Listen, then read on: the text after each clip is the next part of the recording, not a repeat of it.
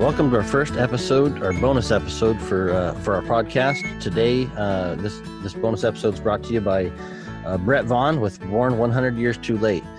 Brett, tell us about this first episode real quick. You know, this is a video that it came out as a video, and we're taking the audio out of it, that Bruce Kennedy did like 20 years ago. And he's talking to Warner Glenn, you know, and when it comes to dry ground lion hunting, you know, Warner Glenn is the man. Second generation, his father, Marvin, is the one who started it all out.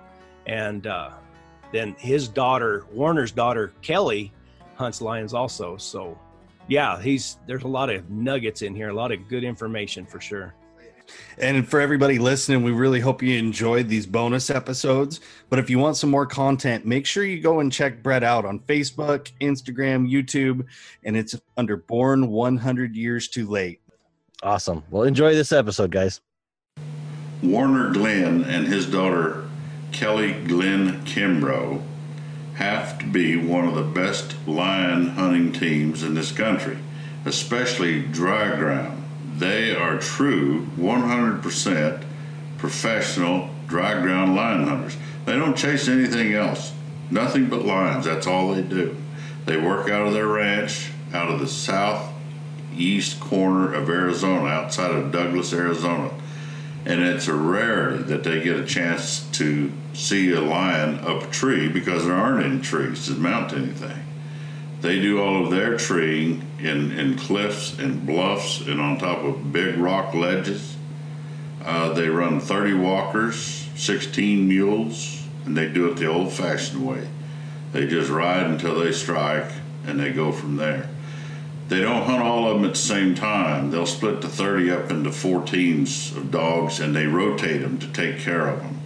Same with their mules. They'll rotate them every second or third day because they like to take care of their stock. Kelly is a made lion hunter in her own right. She can take the dogs and mules and go treat her own lion by herself anytime she wants. Has done it, and she will talk to you about that in her interview. So enjoy. Please welcome Warner Glenn and his daughter Kelly Glenn Kimbrough, Douglas, Arizona. Morning, Bruce. Good morning, sir. How are you? I'm fine. Well, we're with Warner Glenn, and the date is the 22nd of June of 2002. And Warner, if you could tell us a little about yourself, you know, where you were born and what you've done with your life and that sort of thing. Bruce, I was born and raised right here I was born in Douglas Hospital there, but I was raised on a cattle ranch 30 miles northeast of Douglas, right in the south end of the Chiricahua Mountains. My granddad homesteaded there. He came here from Texas in 1896, and homesteaded there around 1908. And the Glens have been in that country ever since. My dad ran that ranch for years, and that's where I grew up. We bought this old John Slaughter ranch here in 1960, and my wife Wendy and I moved down here in 61. So at that time, my dad was taking care of the J-Bar-A, which was the home ranch up there, the original Glen home ranch. And he started lion hunting in 1936, the year I was born. And he got they couldn't raise any colts in that country. The lions got every colt they would try to raise, and he more or less started lion hunting out of self-defense, you might say, just to protect their own livestock. And of course, they lost a lot of calves too, but he went down in the valley there around Elfrida and got a red bone hound that he called Jack, and started hunting with that hound. And that fella he bought him from said, well, he's never been in on a lion, but he's caught a lot of bobcats. So Jack, Daddy took him in on a fresh, shortly after he got the hound, he took him in on a fresh calf kill. And old Jack started trailing around, and they trailed around this mountain. And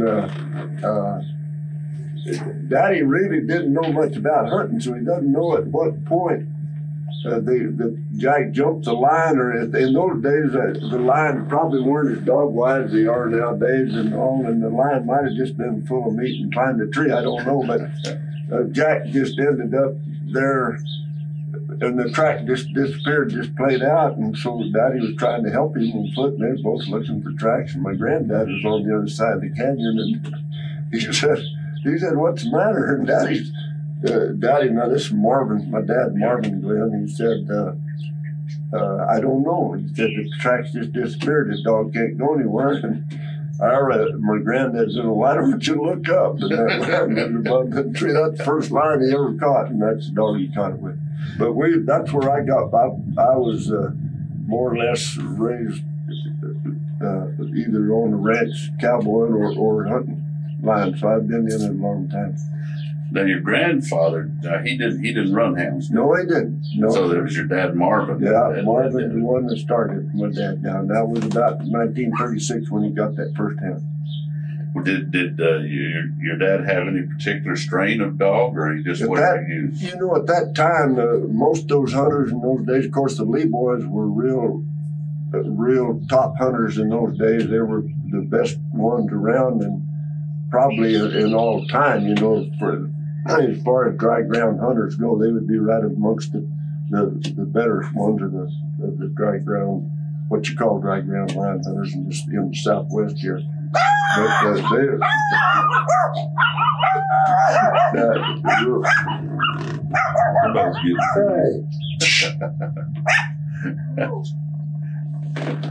But Daddy started, most of the people in those days used the red bone and red tick and blue tick and black and tan, and very few of them used Walker hounds out here. Now they probably, in Walker hound country, they probably used them, you know, back in the Midwest and coon type hunting country, but most of the dogs out here at that time were those old hounds that a lot of those old hunters used. And Daddy and I stayed with the blue tick and the red bone and red tick and black and tans for up until the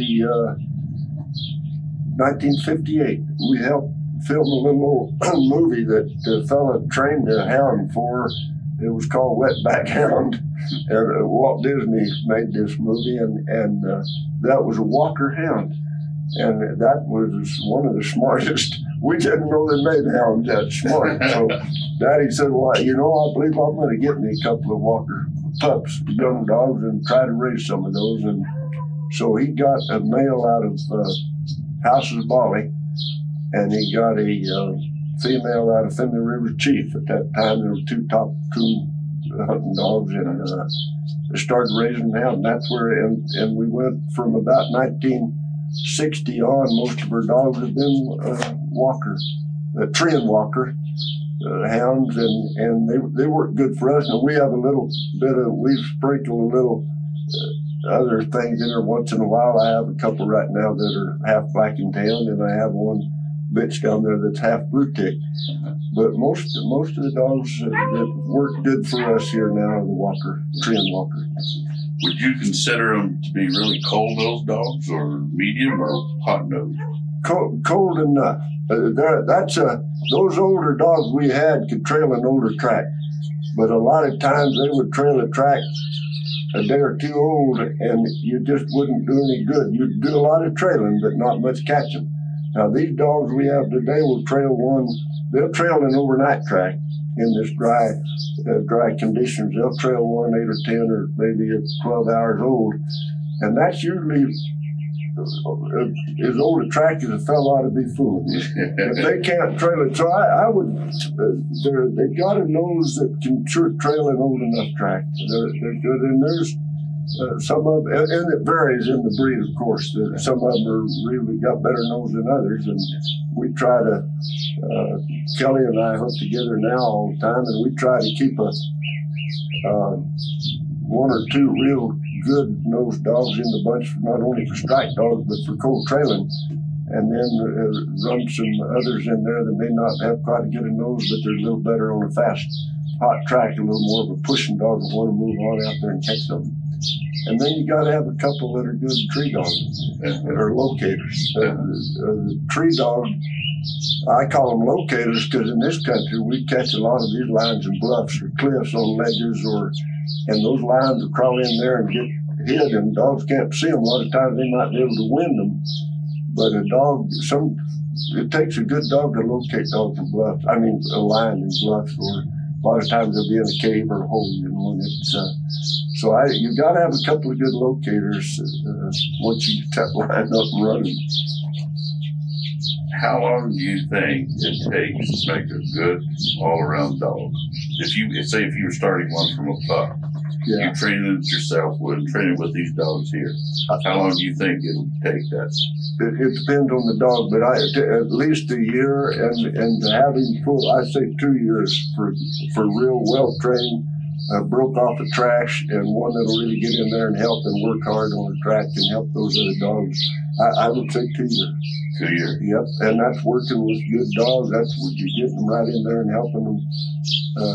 I mean, they're learning by doing and seeing the good dogs do what their job is, and I would say probably more, that's average. Once in a while you'll get a good one in a year that's just turning hamstrings after those lines. I mean, it depends, and a lot of times that can be in the same litter. You might have a litter and you might have 4 or 5 pups out of the same litter. Some of those dogs will be good the first year, and some of them will sure take the 2. If they haven't turned out pretty good in 2 years, you may be in trouble. And I'm not saying you need to get rid of them. I've had dogs go up to 3 years and they're just fair. If they're no good at all, you sure don't want to keep them around. But if they're showing interest and getting in there and paying attention to what they're doing and not causing you a lot of trouble, I'll stay with them probably longer than some people would. And I've had some of those dogs I've stayed with that turn out to be awfully good dogs eventually. Some are slower learners. They're like us. Some of them learn quick. Can you explain a little bit your hunting technique? Now, I know a lot of guys will road hunt. They'll put a dog on the hood of the truck or on the box, but I noticed that you have all mules and everything, and I think you're one of the few left who actually go out here and ride and try to strike a track. So can you explain that a little bit? Yeah, the country we hunt in, Bruce, here you can't. One thing, we don't have many roads. There's a few roads that go through this country, and also our scenting conditions. To have a dog on the hood of your vehicle, they've almost got to be able to pick up that scent in the air. And our humidity here is so dry that unless that line just across the road in front of you, they're not going to pick that humidity in the air doesn't hold that scent long enough to hold it so that dog can strike from the air. That's like I said, just ran across in front of you. I mean so here that wouldn't, in our country, I don't believe that would work. And no, we don't do that. We do all of our hunting on muleback. Now we'll trailer these mules to an area usually in one of these mountain ranges and unload and just start out riding on some of these good trails. We try to follow trails when we can, fairly good trail, just because you can cover more ground on a better trail, and we let our dogs go out ahead of us. So we don't hunt hardly over 6 dogs a day. I've got more dogs. I've got 4 packs, good packs of 6 dogs in each pack of you, and but we do that to take care of their feet. You can have a dog in real good shape, and if they work hard in this hot, bluffy, rough country all day long on a line track, they're going to wear those pads through anyway. So you've got to, when we're really hunting steady, we try to hunt them one hard day and then rest them 3. And you can get by with just resting them 2, but it's a little better for us day after day, week after week, month after month to hunt them one hard day and rest them 3. But to get back to our hunting technique, we keep riding and let those dogs pick up the scent. And then, of course, when they do, you've got to find that track as soon as you can. And sometimes that's hard because this ground can be hard and rocky, or it could be covered with leaves or whatever. But you have to find that track, number one, to find out if you're trailing a lion. And usually you can tell the way those dogs are acting. But it might be a bobcat, might be a good fresh bobcat track. They can trail a bobcat in this country if it's a fresh one. I mean, but not very far, not very fast. So you can tell pretty quick. And then number two, you got to see which way that line's going. Because most dogs, 50% of the time, will hit it going backwards. Ours hit it going backwards more than that. But you got to find that track to make sure you're going the right way, and then just stay with those dogs and try to work it out. Now, if you say if you have the 6 out there, you yoke 5 of them and just run one straight. No. You run them all. When we're hunting, I leave them all. Unless I have a young dog. Now, if I have a young dog or two in the bunch, I'll leave those neck. Those 2 young dogs. I just leave them neck together until they get on a good track and we know it's a line and going the right way. And then I turn them all loose and let them. And I watch them. And I use those training collars, those shocking collars on those young dogs. And if I see a deer jump out or something, I really watch because, and Kelly does too, if one of us sees what's happening, you know, and so we know if that young dog, usually you can tell pretty quick, even if you don't see if that young dog goes ki-yiing off somewhere and those other dogs don't go, you better pop him a little bit and get him back because you know it's no good. So they can tell you a lot just by watching their own dogs.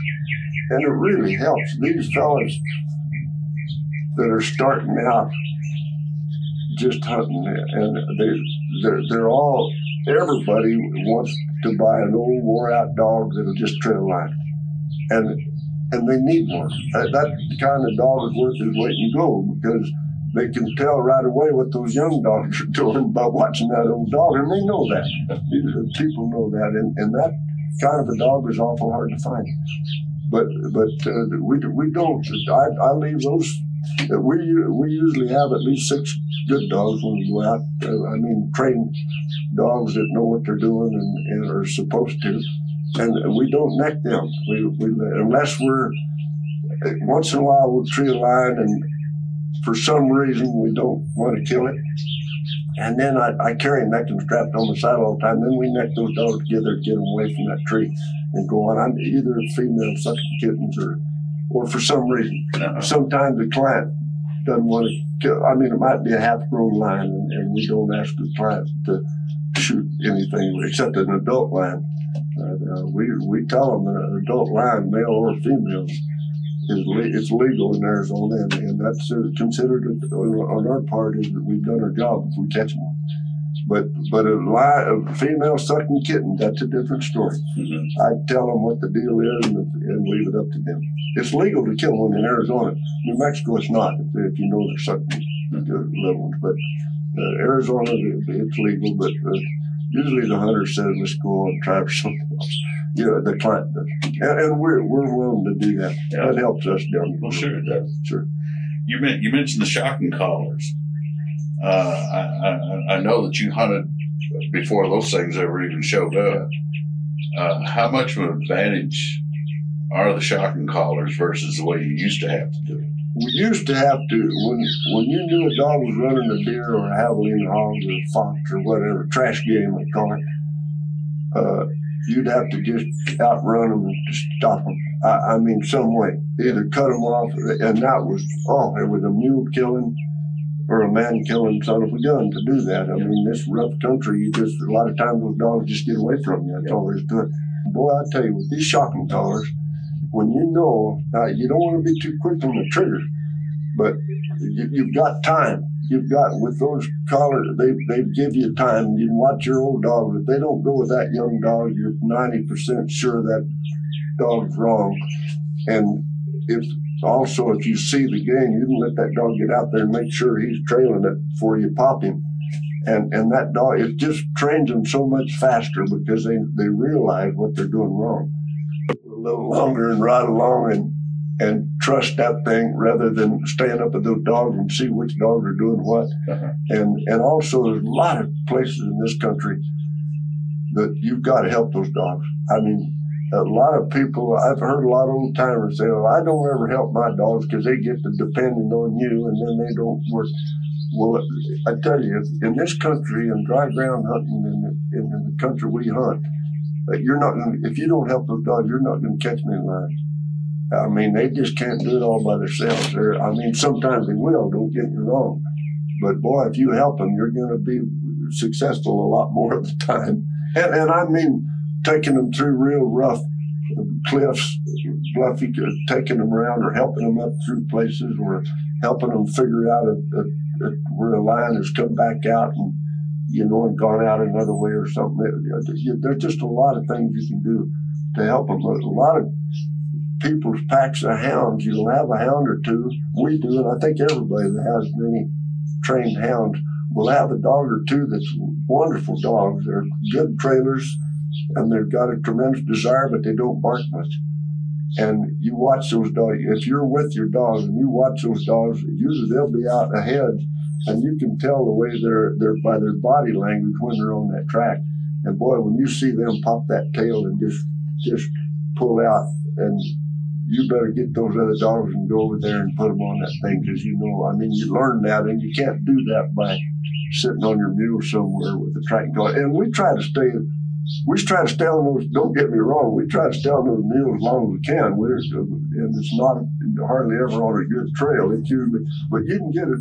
This country isn't that bad. There's some areas you can't negotiate on a mule at all, of course, and it's all footwork, and that's it's hard to stay right with your dogs in that kind of country, even afoot, even if you're in pretty good shape. But it's tracking collars. We haven't started using them yet. Yeah, we might someday. What about bears? Did you ever run those?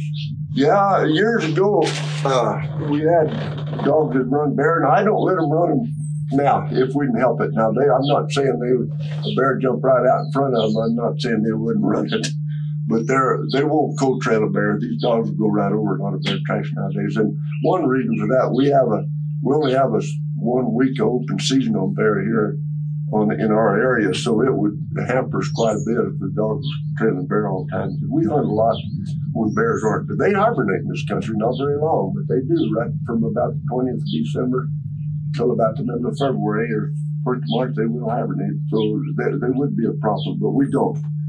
My dad used to run bear. Huh. What about lion scrapes? Do you think that lion makes it with the front feet or the rear feet, or do you know? No doubt about it. They make them with their hind feet. The hind feet. Their rear feet.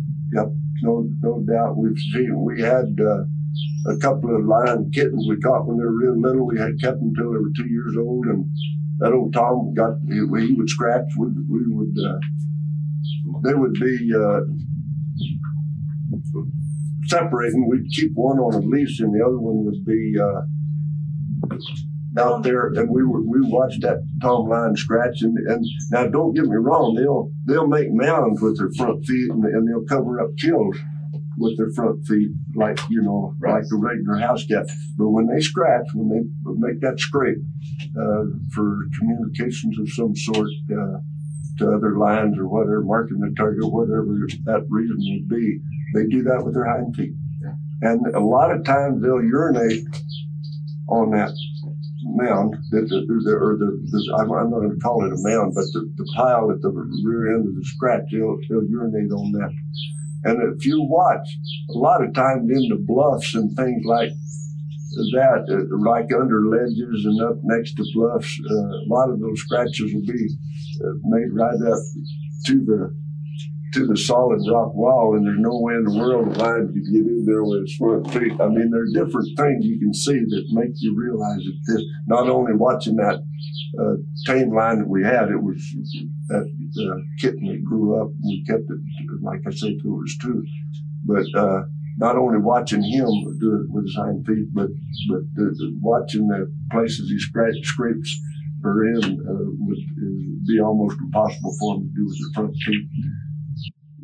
You keep mentioning dry land hunting and everything. I know that there's a lot of people, the coon hunters and stuff, they don't have a clue as to what you're talking about. But and that they call that dry ground. When lion hunters are talking about dry ground hunting, they usually mean you're not hunting in the snow belt. Yeah. In the snow belt, and when you say dry land, that doesn't mean that it's got to be dusty, dry where you're doing it. It's just bare ground. I would rather say bare ground hunting. That should be more worse than dry. But a lot of people just say, and I do it a lot of times too, dry ground hunting. But that's hunting in areas where you don't have an advantage. And I would say snow is an advantage. And I haven't done that much hunting in snow, but when we do get a snow in this country in the higher elevation, it sure makes it a lot easier to hunt. One thing, you can find that tracks quick when your dogs pick it up and find which way it's going and what it is. You know, that, and also trailing conditions for the dogs. It's just so much better. Yeah. Have you ever been seriously hurt when out hunting? You know, I never have. Never been, no. I probably come close. Probably, I tell you, the most dangerous thing we have here when you're hunting is when you're prowling around in these cliffs and your dogs are working and things, is a loose rock rolling.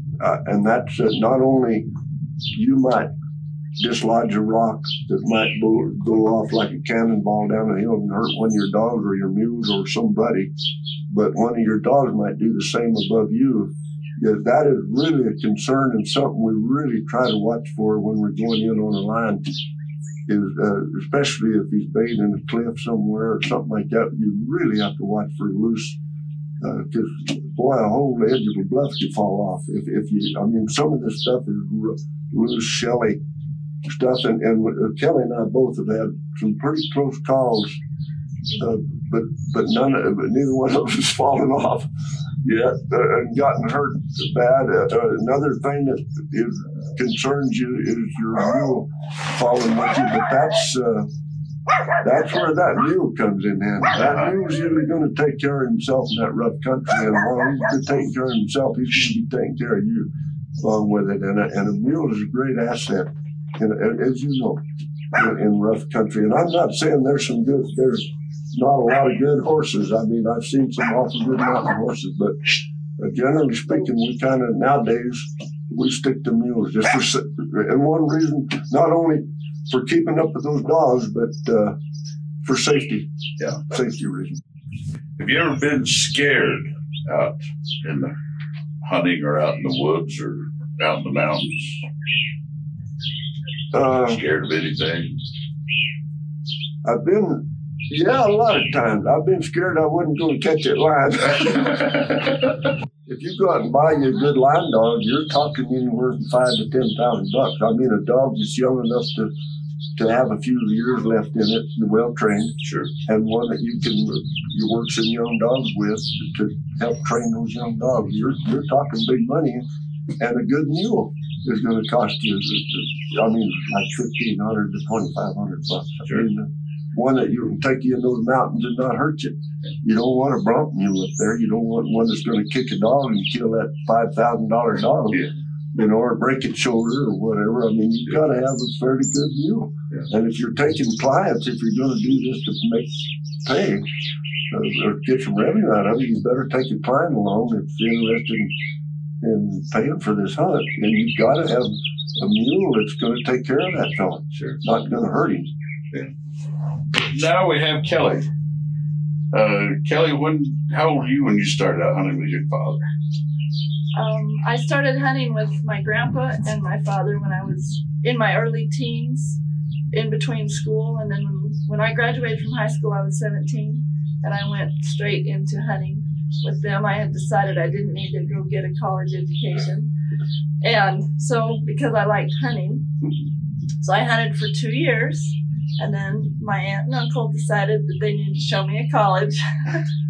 So I went to college for 3.5 years to Cal Poly at San Luis Obispo, California.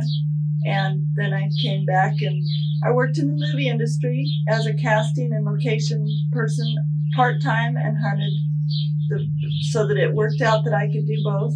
I was single, and that's one reason it worked out, is because my only commitments were to here and to my movie work.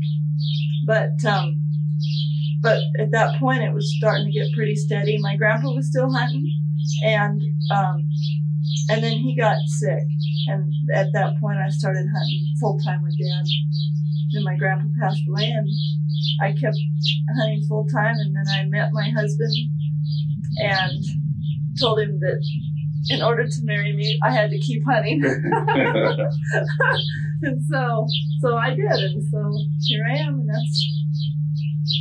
So now, whenever you go out, and say you're taking clients out and everything like that, what is your official duties when you're doing I'm this? the client caretaker. You take care of Yeah, we go, some days depending on the client, a lot of our clients are repeat customers. They know our process, they know how we hunt, and plus they know the country's really tough, and they know this, and they want to come back because it's an adventure and a challenge for them. But that makes it easier for Dad and I, because then we can split up. Some days when we make our circles, the country permits us to split up, and I take like one old dog and Dad takes the others. And then if I hit a track, I can pretty well read what the one dog is doing versus having to read what 6 of them are doing. And then I let Dad know. And usually I hit them going backwards. And if I ever hit them going the right way, they're going right towards Warner. And he gets in on it before I do. That's not fair. No, that's a good part about it. Yeah, that's a good part. He likes it when I call and tell him I've hit a track and it's going his way. Splitting up that way, it just gives you twice as good a chance of getting on a good track early. Sure. And that's what we Right. try to do. And here it's a lot of the, like 2/3 of the time that we're hunting, it's important that we do something early because we have heat and drought and whatever to deal with. And if your dogs can hit it when they're fresh, then you might have better success that day.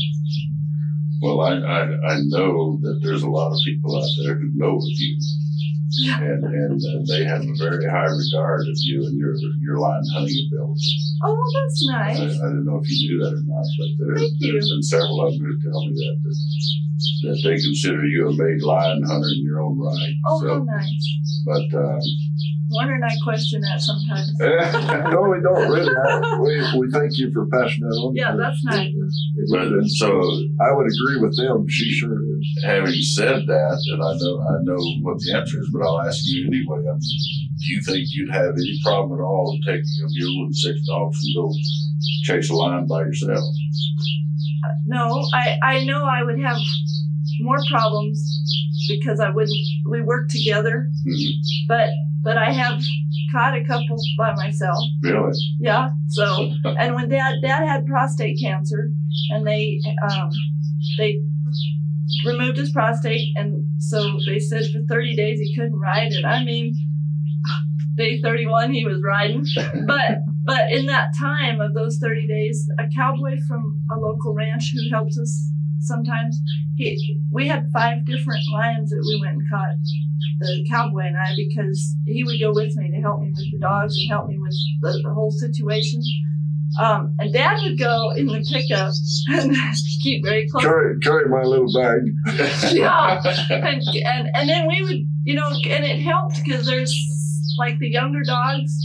Dad works with them all year, and in the summer I am a mother, and now Mackenzie's in school, so I try to do the mom thing, and so I'm not here like today when Dad was exercising the dogs. I wasn't here, and he some of the young dogs, I don't know how to read them yet, and so I can ask him. I can say, this dog is doing this. Do I trust him or not? And he'll say, well, watch him for a minute or whatever. But I mean, it worked very well, and we caught some lions. But most of the time, the lions that I catch are kind of an accident because, well, it's totally an accident. Usually, I happen to be in the right place at the right time. Oh, so. okay.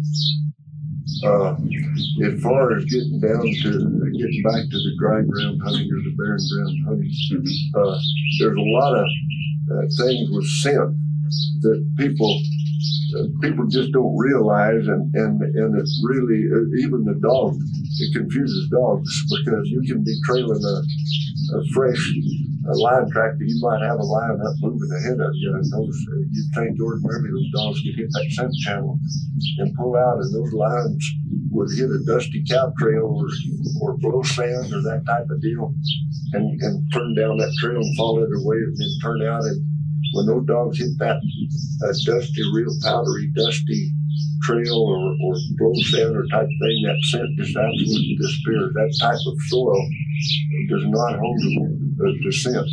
And unless a hunter, unless you're there helping those dogs and you've kind of seen this happen before, you might think, boy, something's wrong, and you'll go back and waste a lot of time where you should be just following that track. Because that's one thing, when they do hit something like that, the man can see the track, so you just follow it, and the minute it turns off, they'll turn off of that trail or something, they'll fly on it again.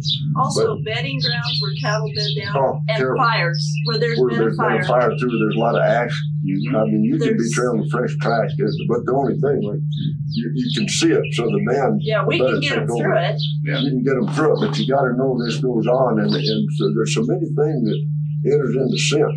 A lot of it can be that not only I mentioned earlier the scent in the air, the humidity in the air that'll hold that scent channel, so to speak, but also the moisture content in the soil. If it's damp, of course, the scent condition is so much better. If it's dry, it's terrible. But another thing is a hard surface will hold that scent, even in this dry, hot weather. If they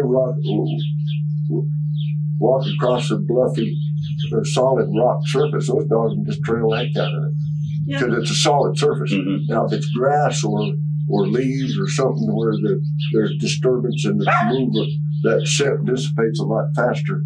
So it's a lot of, when you're trailing the line, you're wondering you trail it so good for so far, and then all of a sudden these dogs just slowed up, and you're going to think, well, I must have switched track. Now that's a possibility. You always got to keep that in mind, because it can do that. But a lot of times it's just the scent conditions and the type of soil, or the type of the hardness, the surface that they're going over. If you're in a real brushy country, those dogs will trail by smelling the body scent of that line where it's rubbed those leaves on the brush. A lot of that forest country is really good for trailing because they can trail. And dogs will learn that. A lot of dogs will trail off the brush. And some dogs will never smell the leaves. I mean, they'll just try to do it on the ground all the time. So there's a lot to do with that scent that people just don't realize what's going on. Hey, if a lion goes up a cow trail or through a bedding ground or through the fire burn or whatever, do you think that lion does that on purpose? No, I don't really. I think it's just circumstance. Yeah. I think it just happened to happen. Now, I'm not saying, I've seen some lions do some awful, seemingly smart things. Usually when you're running them, though. Yeah. When they know you're in pursuit. And they'll get, a lot of times, a dog-wise lion that's been trailed a lot and run a lot in this country, sometimes they'll start, when they hear those dogs coming a ridge over like a half a mile, they'll pull out at a trot. And a lion can trot all day long, and boy, you're not going to catch that sucker. It's going to get dark on them before you do. They can just trot. But if you make them panic and they run, they can't run very far because they're short-winded, and you'll probably get them caught.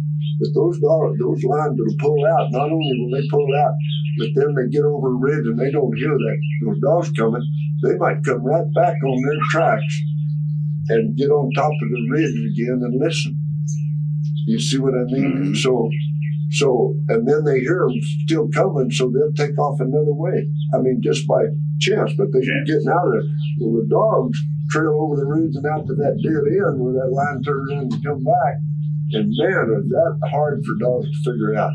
And we have to start looking. Oh, you've got to help. If we find a track coming back, then we know that's what they did. Then we got to find the point they turned. And you think, well, that lion did that on purpose. Well, it did, but it wasn't really trying to throw your dogs off. It was coming back to see if he could hear the dog coming and then take off, to see if it was still being followed. And some of the things the lion does seemingly are really smart when other times it's survival for them, of course.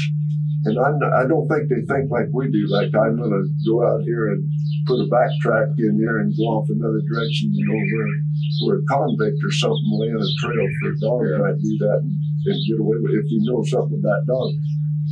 But those lions will do that. Now, I've seen lions running down a canyon, the dogs within 100 yards of them on that scent channel, and that lion will know that he's getting in trouble. He's getting tired. He'll jump out of this bank and squat behind the bush and let every dog run by. Because the And then scent you get up. channel's floating. Yeah. Yeah. And then you get up and look. Now, I've seen this because I've been on the bluff above and watching this happen.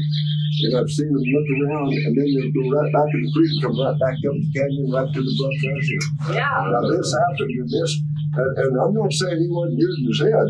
He was getting tired, and he knew he was in trouble, and he figured he'd get back to the bluff. Well, those dogs go down there, and they hit a dead end of the scent channel, and then they've got to figure out what happened. Boy, it takes a smart dog to come back up there the way they just ran in because they think they're backtracking.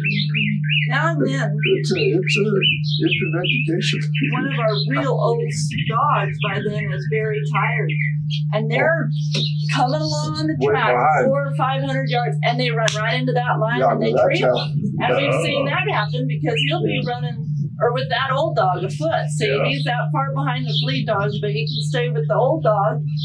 And then here comes a lion, and the old dog runs into it and trees it, or at least steers it out of the creek enough to get a new track, so it's not on its old tracks. And then Dad can call the other dogs up. And we've had them in bluffs where we knew. I'll tell Dad, Crackle's half a mile behind you, Dad, and then I'll say, Dad, she must have jumped the lion. Well, the lion that particular day went up through the bluffs and then did that deal and went right back down through all the dogs because it was rough and they were all scattered out trying to find the track. Went right through where they were and ran right into Crackle. I mean, and then she bait him on a bluff because then he stopped. Yeah. Once in a while, he did like Yeah. In the book that Dub Evans wrote, /Ranch Hound. Yep. He published, or he quoted a letter from the Lee brothers, and Dub Evans also said that he had seen the same thing. And I found this very, very hard to believe, but it almost is what you're saying. And in that letter, they were saying that once they got that line up and running real good, and dogs were starting to get a little closer to it, that line would run under a big pine tree and go about 100 yards, turn around, come back, and make a high jump onto that tree and let the dogs run under it. And they swore that. And I mean, have you ever seen that? Or I don't. Yeah, I haven't seen the line do that, but I've seen where that is bound to happen because the dogs will go by and I'll be coming along there afoot and either see the line or what are already in the tree, and those dogs will be trailing way past it. And I'll think, well, those dumb son of a gun, and I go, but that's evidently that is what's happened, and I think the lion does that. Not that he might be picking the biggest highest tree he can find just so he can get away from those dogs, and when he runs by it, he says, man, I've goosed up, and he might go back and make that jump. Now, when they make that jump, it's a pine tree a lot of times doesn't have a limb until you get up there 15 or 20 feet, so they've got it. And I would think they would make a big jump just to. Especially on a steep mountain. Yeah. Where they can get into it from the And I other don't side. know if they would do that as far as trying to throw your dogs off, but they do it. I mean, and so I wouldn't doubt them a bit. And they might be absolutely right. They might be just, but I wouldn't doubt. I'm sure they've seen that happen. And they did a lot of hunting in a lot of timber country. We don't have the advantage of big timber here as they would in a lot of these areas. You're talking about good hunters. Of course, I think those Evans, there was a lot of those good hunters that were in that country. That was probably New Mexico where he was. And of course, the Lee boys were great hunters, and what they would tell you, I wouldn't doubt a bit. Some of the things that hunters will tell you sound far-fetched and hard to believe, but they're probably true. They're probably true, and the guy, some of the things we've seen are absolutely unbelievable, but you've seen it once and you know it could happen, Well, and we've said to each other, I wouldn't have believed that if we hadn't seen it happen. Yeah. But you have to consider it's nature and animals is what makes a lot of this happen. And that's totally unpredictable. Nature's unpredictable, and that lion is, they're totally unpredictable. You don't know what they're thinking. Nobody does, and they don't know what the dogs are thinking either. And we see dogs do awesome things, like a young dog. And we're like, wow. And I know if this was an accident, it's like me catching a lion by myself. I had to be in the right place at the right time, and things just happened right. Yeah. You keep saying that the hunter has to help those dogs. Would you say it would be 60% hunter or 75% hunter? No. Down here? No. In this country? Yeah. I'd say it'd be 70. You mean your success depends on Or just catching that line? I'd say that your success would be 80% on the dogs. 80 on the dogs. I would. Yeah. And 20 on the hunters. I see. You got it, but without that 20%, if you don't help them, you might not catch anything. Yeah. But I would, I'd tell you, a good dog, you've got to have a good dog. Yeah. Anybody can go out there with a cow dog or a cur once in a great while and tree a line. Yeah. Anyone. But by golly, I'll tell you, if you catch very many lines, you better have some good dogs. Also, Dad helps his dogs, and you were saying earlier about some of the hunters said if you help them, they get. You said that they get to depend. And that's not true with Dads. No. When he points to the ground, they know that he'll be ahead of them like 30 feet. When in the places it's a lot of dirt, and will follow that track to. And man, when he points, those dogs, he's just like another dog to them. It's like he's barking when he's pointing, and they're there, and then they go on with it. And the older dogs, one of them sometimes, even though they can barely smell it, they trust him to know that he sees it for sure. And they'll bark, just one bark, but it gets them all going again there. Then they can start hunting from that point instead of some poor young dog back there 50 feet, still trying to find where he last smelled it. And he's wasting precious time and energy.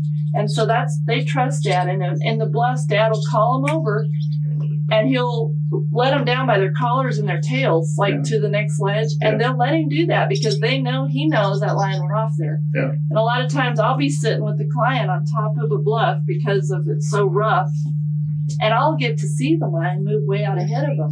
And then I just tell Dad where it moved out. And he calls those dogs and they go right with him. And he'll get around there. And sometimes it's 200 yards away or 300 or across the canyon. And yet he cut off hours of trailing time because they were having trouble, but the lion moved out ahead of them. Yeah. In this country, any time you can say it, any words you can say to those dogs, you better do it because you're going to need that later. Because they're physically being... Because you're going to run out of daylight or run out of dog power if you don't. Yeah. And a lot of the helping, I watch, like I mentioned earlier, I watch those dogs. Sometimes it might be a dog that doesn't bark too much, silent type dog. And I watch them a lot, and boy, if I see them popping that tail and going on, I know they're on it. I'll call those dogs and point, and sure enough, those older dogs come and bark and go on. It helps you move the track. Yeah, you got it. In this country, you got to do that. Up there in that country where they hunt the snow belt and things, that's not as necessary. I think those guys probably leave most of that up their dogs, and that's where a lot of them use the tracking collars because they let those dogs go on, and those dogs can do it in that snow. And I'm not putting them down in any way. I mean it's a wonderful thing, and those guys do a good job catching a lot of lions in the snow belt type country.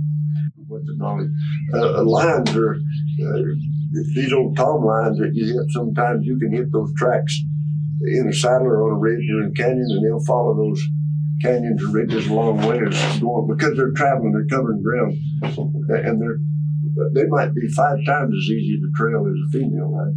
I feel when you get on a female, not only are they heavier and leave more scent, but they're going straighter usually. A female, they'll go. They have a hard time figuring out where they're going. We admit that. Camera's running here.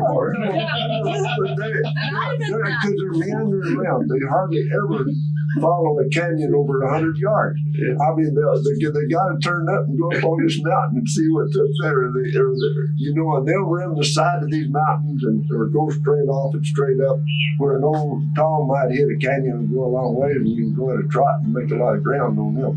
Yeah. So females are harder to catch. That might be nature's way of preserving the species, I mean, that's one thing probably has something to do with it. He'll tell our clients, well, it's going to be hard to catch, it's a female, and they'll be sitting there, and pretty soon he'll be gone, and they'll say, why'd your dad say that? I'm like, she doesn't know where she's going. Yes. We have no idea to predict where she is. You can't figure them out. If we catch any flack, it'll probably be over that statement. I know. Tell him I No. agree.